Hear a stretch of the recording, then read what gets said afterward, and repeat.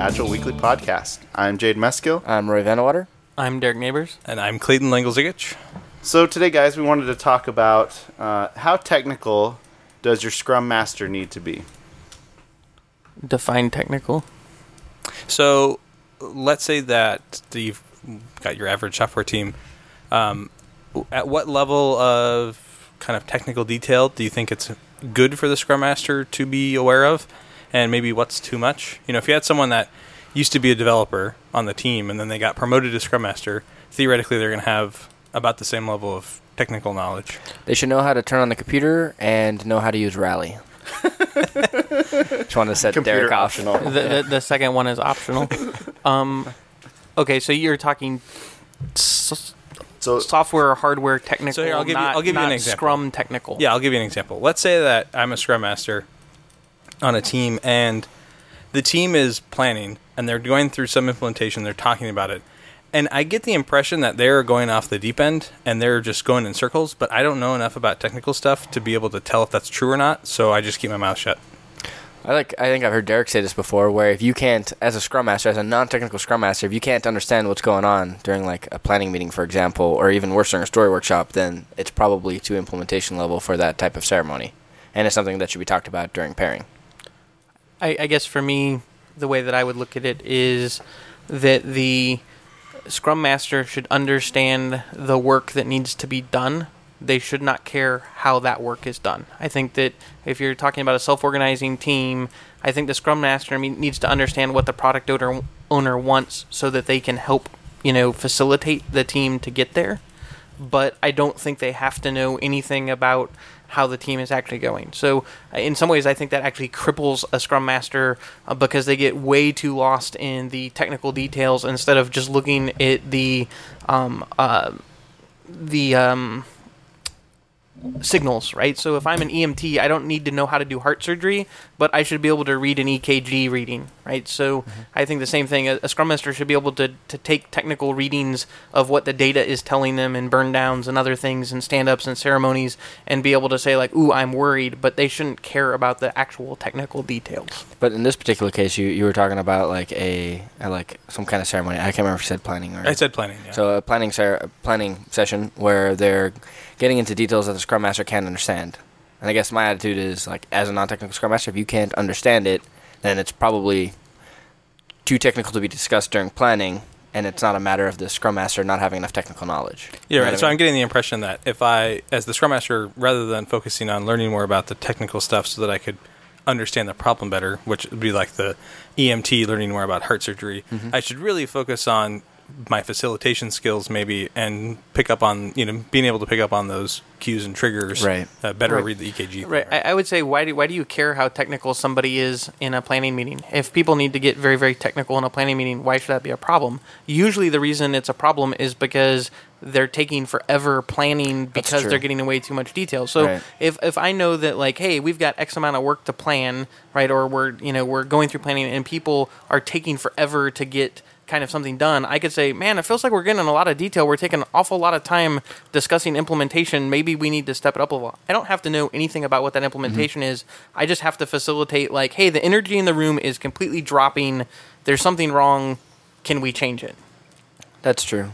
And you're right, because I've seen people that have absolutely no technical background be able to still be able to tell, like, hey guys, isn't this a little too, like, in the details? Right. I mean, I think having a technical background can help, but I think more often than not, it tends to hurt more than help because you try to use that technical knowledge to help the team. It's hard to be impartial when you have knowledge. Yeah, you're your own worst enemy at that point. So, let's talk about workspace design, workspace layout. How does the workspace that you're in affect the team itself and the work that you're doing? I personally feel like there's two very important pieces to a good team environment from a workspace perspective, which is the ability to communicate freely between the team members directly, so being able to see each other, and then also having the freedom to communicate loudly without bothering the people around you, if that makes sense. So I can see Clayton and talk to him directly if he's on my team, but me talking to Clayton will not bother Derek, who is on another team or working by himself. That, to me, shows is a good workspace. Yeah, I did an exercise with, I guess, probably about 40 people or so, and I had them draw their ideal workspace. And they all pretty much were the same, where they had a team area, which describes kind of what Roy's getting to, where people could pretty much look at each other and talk to each other very freely and openly. There was always a space for some kind of quiet thing, like you could get away from the team if you wanted to. And there was some fun aspect where that would be like, you do work over here, but then over here is where you have fun. And there were some other kind of things sprinkled in, but those are the main themes. I think almost all of them were framed in the concept of like a bullpen, which I think was more just that's what the people who did the exercise were familiar with. So they hadn't experienced something like a Gangplank, which had a very open floor plan that was very kind of like sprawling. And so that's kind of their mindset. They were in that box. But I like the idea of having the free and open communication with the team members and kind of having that open space that's you can feel safe talking in. So I think, I don't know, probably circa 2006, 2007, Mike Cohn made a really great blog post called The Ideal Agile Workspace, and it had like 9 or 10 qualities, and I believe Integrum made a counter video to that that added 2 or 3 additional ones, as well as showed some visual parts of the workspace. I think all of those things are still absolutely relevant today. I think you guys hit on 2 of them. One which was every person on the team should be able to see the other person on the team, which I think whether it's a bullpen, whether it's a wide open space, it's that you should be within visual contact of everybody else on your team. Another one was that there's a place to have kind of quiet meetings or whatnot. I think there's some about kind of visual pieces, that the work is visualized somewhere within the space. So there's a number of things. I think those are all really great points. I think the thing that is really difficult when, I see a lot of teams struggle or organizations struggle is they say, okay, we're willing to make the commitment to go to some more kind of open style, but they have this whole inventory of this really crappy cubicle furniture, and so there's this sunk cost of like, how do we get rid of this, and like this disbelief that you could go to like really lightweight kind of 6-foot tables that are kind of upper end IKEA type of tables and put them on wheels and make them very like that is so foreign to facilities. Like, well, but then how do you deal with power, and how do you deal with Ethernet, and how do you? I mean, like it just cascades this panic within the organization of impossible. Probably just like their software. Yes. Right. Right. So I mean, I think this is something we talked about with Arlo in Portland at Agile Open Northwest, right?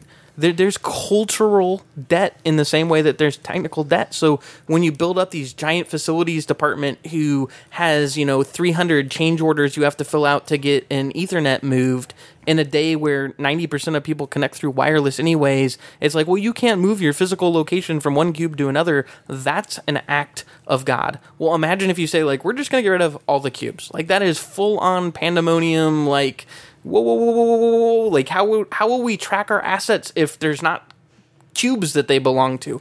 Because currently we use a cube ID to track everything that happens. Yeah, and from like a perspective too, like a management, like how do I know if Clayton is even working, if he could be sitting and working from anywhere? Like I got to be able to stop by his cube at several points during the day and make sure he actually shows up. So let's go down a tangent here on this one. All right. So Marissa Meyer just announced at Yahoo that there is no longer a remote work policy. What? I know. Can you believe it? So, as of June, Yahoo employees either need to move to be physically near their headquarters, or they no longer have work from home privileges. What do you guys think about that?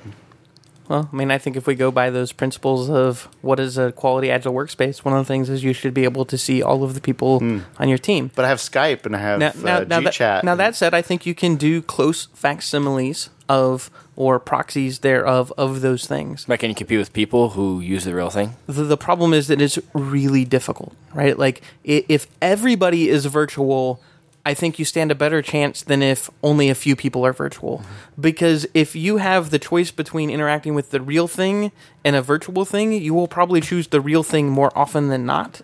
And so those people kind of become ostracized as the virtual people. Sure. If you've ever been on a phone call with a conference call calling in, and there's 8 people in the room and 2 people on the phone, it's amazing how pretty much people will end the meeting without even like saying goodbye to the people on the phone because they're just not even part of it. We even observed this within Integrum when you were working from out of state, Jade. Yeah. Like that. Oh, it was very difficult to be part of the team.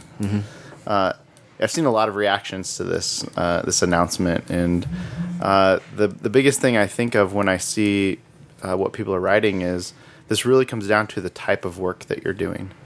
If you're doing very individualized work, it really doesn't matter where you work from, right? It doesn't matter because your work is your work is your work, and you can do it wherever, whenever you want. Sure. But what I see is people who value having team-based, shared commitments, who are probably doing something that is more on the innovative, creative side than repetitive tasks, individually focused. They really struggle with being distributed. It's much more difficult for them to do. So I saw a counter to that at an article, and I don't know if I'll be able to find it again, but they said if you're doing really rote, simple, like manufacturing type of tasks, then yeah, everybody should be together.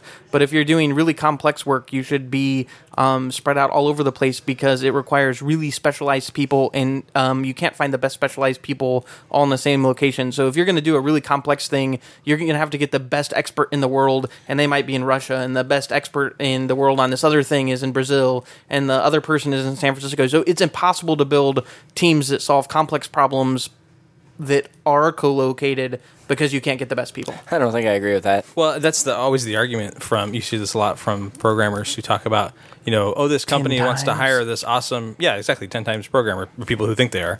This company wants to hire these people that have this awesome resume, but they only want people to work in Nebraska. Well, that's bullshit because, I'm so awesome, but I want to live wherever I want to live.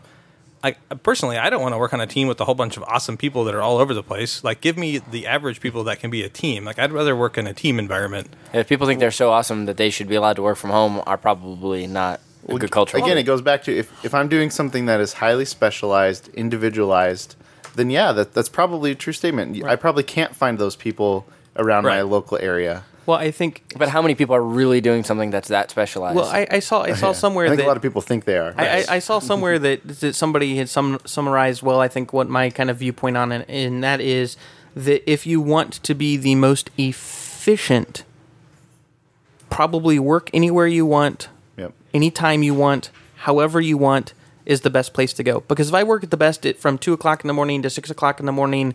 If you want me to be the most efficient, you need to let me to work at that time. And if I work the best with headphones in the dark, in a basement, you should let me work that way if you want me to be the most efficient. I don't think I agree with it. But I won't necessarily be the most creative, and I won't necessarily have the best solution. So the counter argument to that is if you want people to be the most collaborative, the most creative, and solve the hardest problems, they actually have to be co-located. So you're suffering a little bit of efficiency gain at the individual level to have a better systems gain. Possibly a lot of efficiency. Yeah. Right? But I think that in terms of efficiency, though, I think that's a lie, too. I think people lie to themselves when they talk about how efficient they are when they work from home. Because if I were to not be honest with myself, I'd say, I could work from home over the weekend, and you turn me down? Yeah, you're getting really passionate and loud. Tell us how bad you are at working from home. But I could see myself hey, I'd work the entire weekend and I could work the entire time through. But then in reality, if I was really honest, I'd probably end up working maybe 2 or 3 hours out of that, if that, and it'd probably be distracted a few hours. So reality doesn't quite correlate with what I think it's going to be like. Well, I think there's a lot of studies that show that people are more productive at home. But then I always wonder, if you have a BS job where you're pushing paper around all day and you just do it from home too, you're probably more productive because you don't get interrupted by your stupid middle manager who's a total waste of space too. So it's this whole thing is a foundation of lies. If you're doing creative team-based work, I just don't buy it. Well, I mean, I see this all the time. I am way more effective when I work from home at doing the stuff that only I need to do. So if I can bust through my email box, get my to-do list done, get all sorts of stuff, and I am way more effective at home doing that, even if I only work 2 hours opposed to 6 hours. Mm-hmm. But the problem is I am not effective at all because I am not able to leverage the thing that I do best, which is get people to work together to solve real problems. So can I be more effective? Sure, at answering an email. How effective, or can I be more efficient at answering email? Absolutely. Is that the most effective use of my time is answering email? Probably not. Right. I think the trouble is you get distracted doing those things at work with a whole bunch of other people that you don't even have time to focus on the creative stuff, right? We're not valuing those things in the work that we're doing. All right. Well, thanks for listening to the Agile Weekly podcast. We'll catch you next time. Bye-bye. Bye-bye. Thanks.